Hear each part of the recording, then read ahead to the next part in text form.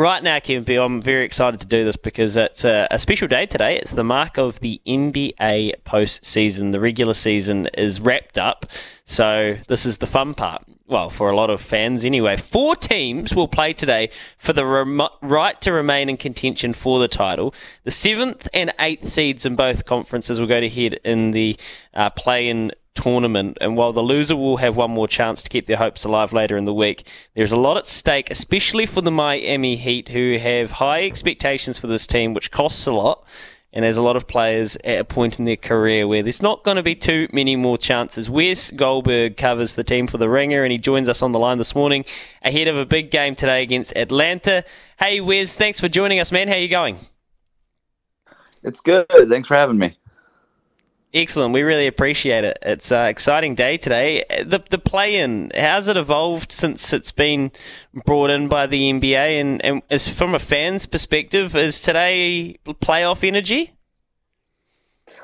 Yeah, it's not quite playoff energy, right? But it's kind of more like the first round of the March Madness tournament, where you're really just ready to kind of get it all started. But the excitement is definitely starting to ramp up. You could definitely, being at shoot around this morning at the Heat's facility, I wouldn't call it tension necessarily, but you could definitely feel the air is a little tighter. It's definitely a little bit of a, obviously, higher stakes game than the regular season. I mean, we're getting into it, guys. Like, we're right at the bridge of the playoffs, and we're about to cross. So everybody's really, really excited. And in terms of how it's evolved, I think it's been great for the NBA.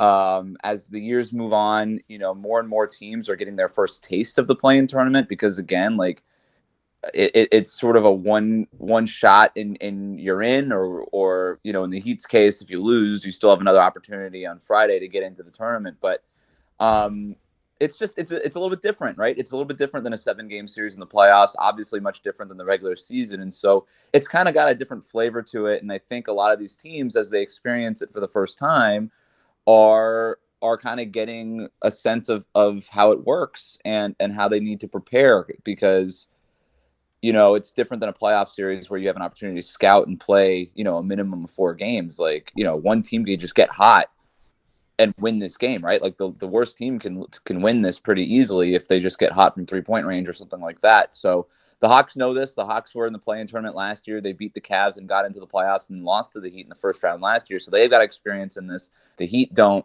but I think everybody's really excited to see what happens tonight.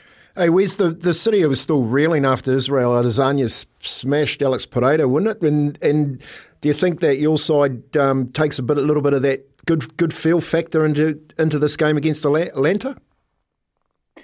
I think so. They, with their core rotation, they won 3 straight games, and then they started resting guys the last couple games for the season. So for all intents and purposes, the Heat enter the playoffs, or this postseason, whatever we want to call it, because the play-in isn't quite the playoffs. It kind of like exists in this nebulous, like not real upside down world, but whatever. They enter whatever this is tonight as on, for all intents and purposes, on a 3-game win streak, and their last real win where they were playing their main dudes was last Thursday night in Philadelphia against Joel Embiid, who might go on to win MVP, and they got a win over him, right? So they've got a lot to feel good about. It's been a very frustrating year, like you said. It's been a frustrating year for the Miami Heat.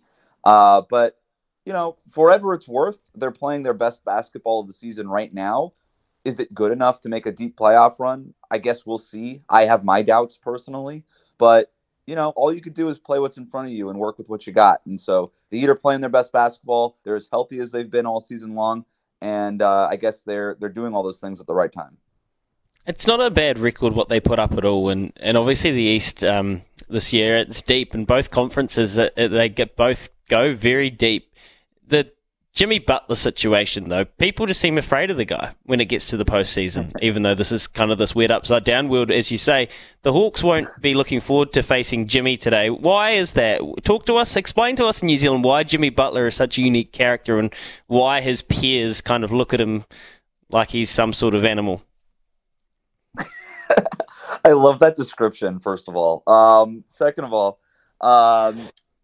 in this world of sort of like, not to get like all like, what's the problem with Gen Z, but like, in this world of sort of like everybody gets a trophy and, a lot of, young players coming into the league and just complaining to officials like every single time they get a chance, like they rear-ended their car, it's just like, I think Jimmy Butler just stands out because he just doesn't really do those things, right? You don't really see him complaining to the officials. You don't really see him being nice, like in this league where players are so nice to each other, opponents are so exchanging jerseys after games and stuff. And look, I have no problem with it, right? Like, I'm not really old school in this approach, but in terms of your question of why Jimmy sticks out, that's why. He doesn't do any of that stuff. Like, I don't really, when the Heat signed Kyle Lowry a couple years ago, I don't think that anybody knew that Jimmy Butler was friends with Kyle Lowry, like it just kind of came up.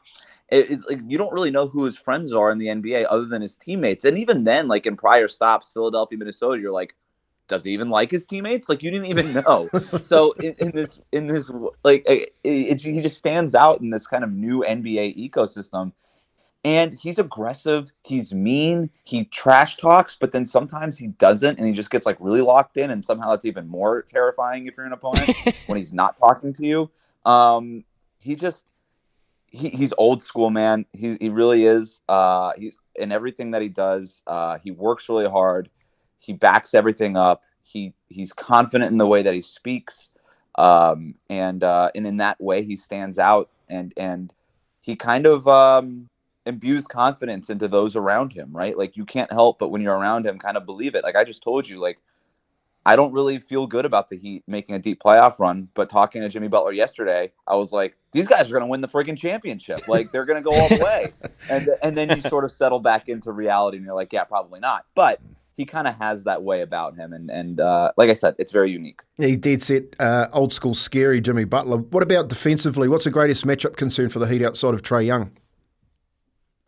DeJounte Murray has given him problems this year. The new guard on the Atlanta Hawks, they signed him so that he could kind of be that other backcourt partner to Trae Young, who obviously struggled against the Heat in the playoffs last year. And, I was looking at the film yesterday morning and watching specifically DeJounte Murray, and there's not a lot of guys in the NBA who can get the better of Bam Adebayo, like including guards, but DeJounte Murray would call up Bam Adebayo on a switch, get him one-on-one, and kind of blow by him and kind of give him a shimmy and a shake. He plays with a very unique kind of a slow, off-rhythm pace, and I think it takes defenders a while to adjust to that. And, this is not a series. You don't really have time to adjust to it tonight, right? Like, you have one game to figure it out. The Heat have obviously played the Hawks 4 times this year. They're in the same division. They're 3-1 against the Hawks this season. But the one game where the Hawks did win was the game that DeJounte Murray scored like 28 or 29 points or something like that. He went off, right? And so if he gets going, then I think the Heat have some real problems.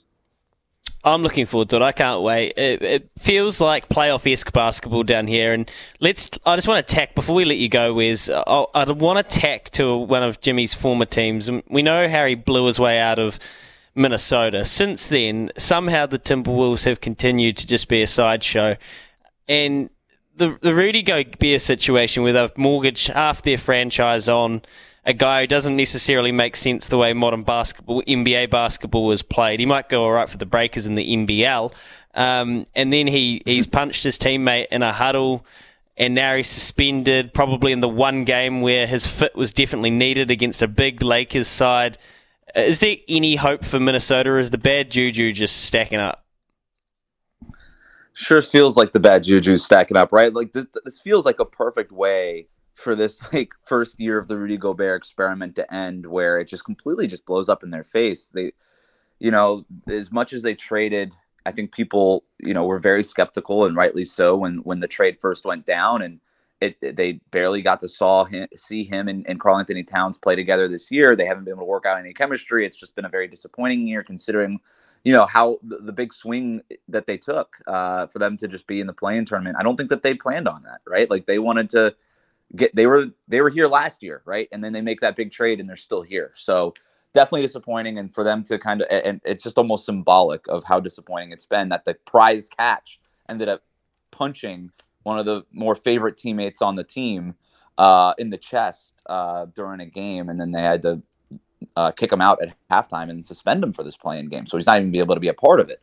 But look, we've seen this in the NBA before. Maybe nothing quite like this, but you think about Draymond Green punching Jordan Poole and the video of coming out like that, or even this Heat team last year, Jimmy Butler and Udonis Haslem and Eric Spoelstra getting into it on the sideline. Like this is tense times, in the NBA for everybody that's sort of involved in the playoffs, and so I think we tend to have a recency bias about this thing, and then stuff kind of blows over after a while. You've already got Kyle Anderson kind of coming out today already with not quite a joint statement, but saying like, Rudy and I talked, we're ready to get, move behind this. And I thought the Timberwolves did the right thing in suspending them and kind of setting the tone and saying, you know what, we don't care that it's a play-in game. We're going to set a culture here and we're going to stand by it and we're going to suspend you and we're going to do the right thing. And I actually think that was the right move, despite everything on the line. So was the Rudy Gobert trade a bad move for the Timberwolves? Does it look like a failure so far? Yes. Is that because he punched Kyle Anderson in the chest? Not necessarily. We'll see what happens in the offseason, but they've got, regardless of the punch or not, a lot of questions that they have to answer in the offseason.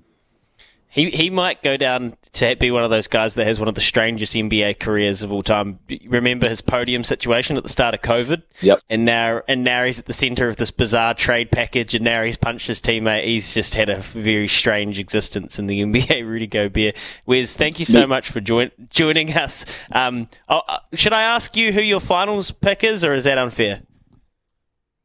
No, it's fair. I have to make picks. That's sort of the deal here.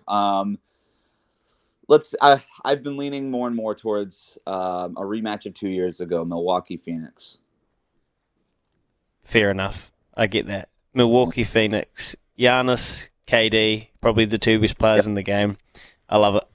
Wes, great stuff, man. Go enjoy the game today. Good luck to the Heat, and we'll follow your work on Twitter. We appreciate you joining us this morning on ECNZ. Thanks, guys. Wes Goldberg, Kempy, talking hoops. It's that time of year. The NBA starts to heat up. And Miami, talk about heat. Honestly, you go out of Israel Adesanya into NBA finals. Like if you're over there at the moment on a bucket list, how good does it get? Fit in a Pitbull concert? Well, and a visit up the Trump Tower. What do you call that? He's actually not at Trump Tower. He's in a. Do they have one of those in Miami? Oh, they have a hotel, don't they? They have some type of hotel over there that he stays in. I actually forgot the name of it. But yeah, honestly, you're just rolling out. Imagine all the celebrities in town just for the week. Oh, do you think is Izzy Adesanya still there? Or is he come home? I don't know. No. Well, you wouldn't come straight home, would you? Oh, I can 100% imagine him this morning go put up on the Jumbotron courtside. Like if you're the Heat, he's the hottest ticket in town. Tip on, wouldn't he? He'd be doing the first tip on, like shooting from halfway for I don't know, a car, another Maserati. Nah, mate, it's those big black cabs that they drive around. Escalades, over there. Escalade, is it? Oh, mate, imagine every one of them over here. Bigger than a Kenworth. We could get Joe to drive us to Cambridge in one. That'd be handy. 19 minutes past. You don't even remember it, mate. 19 minutes past 7 o'clock.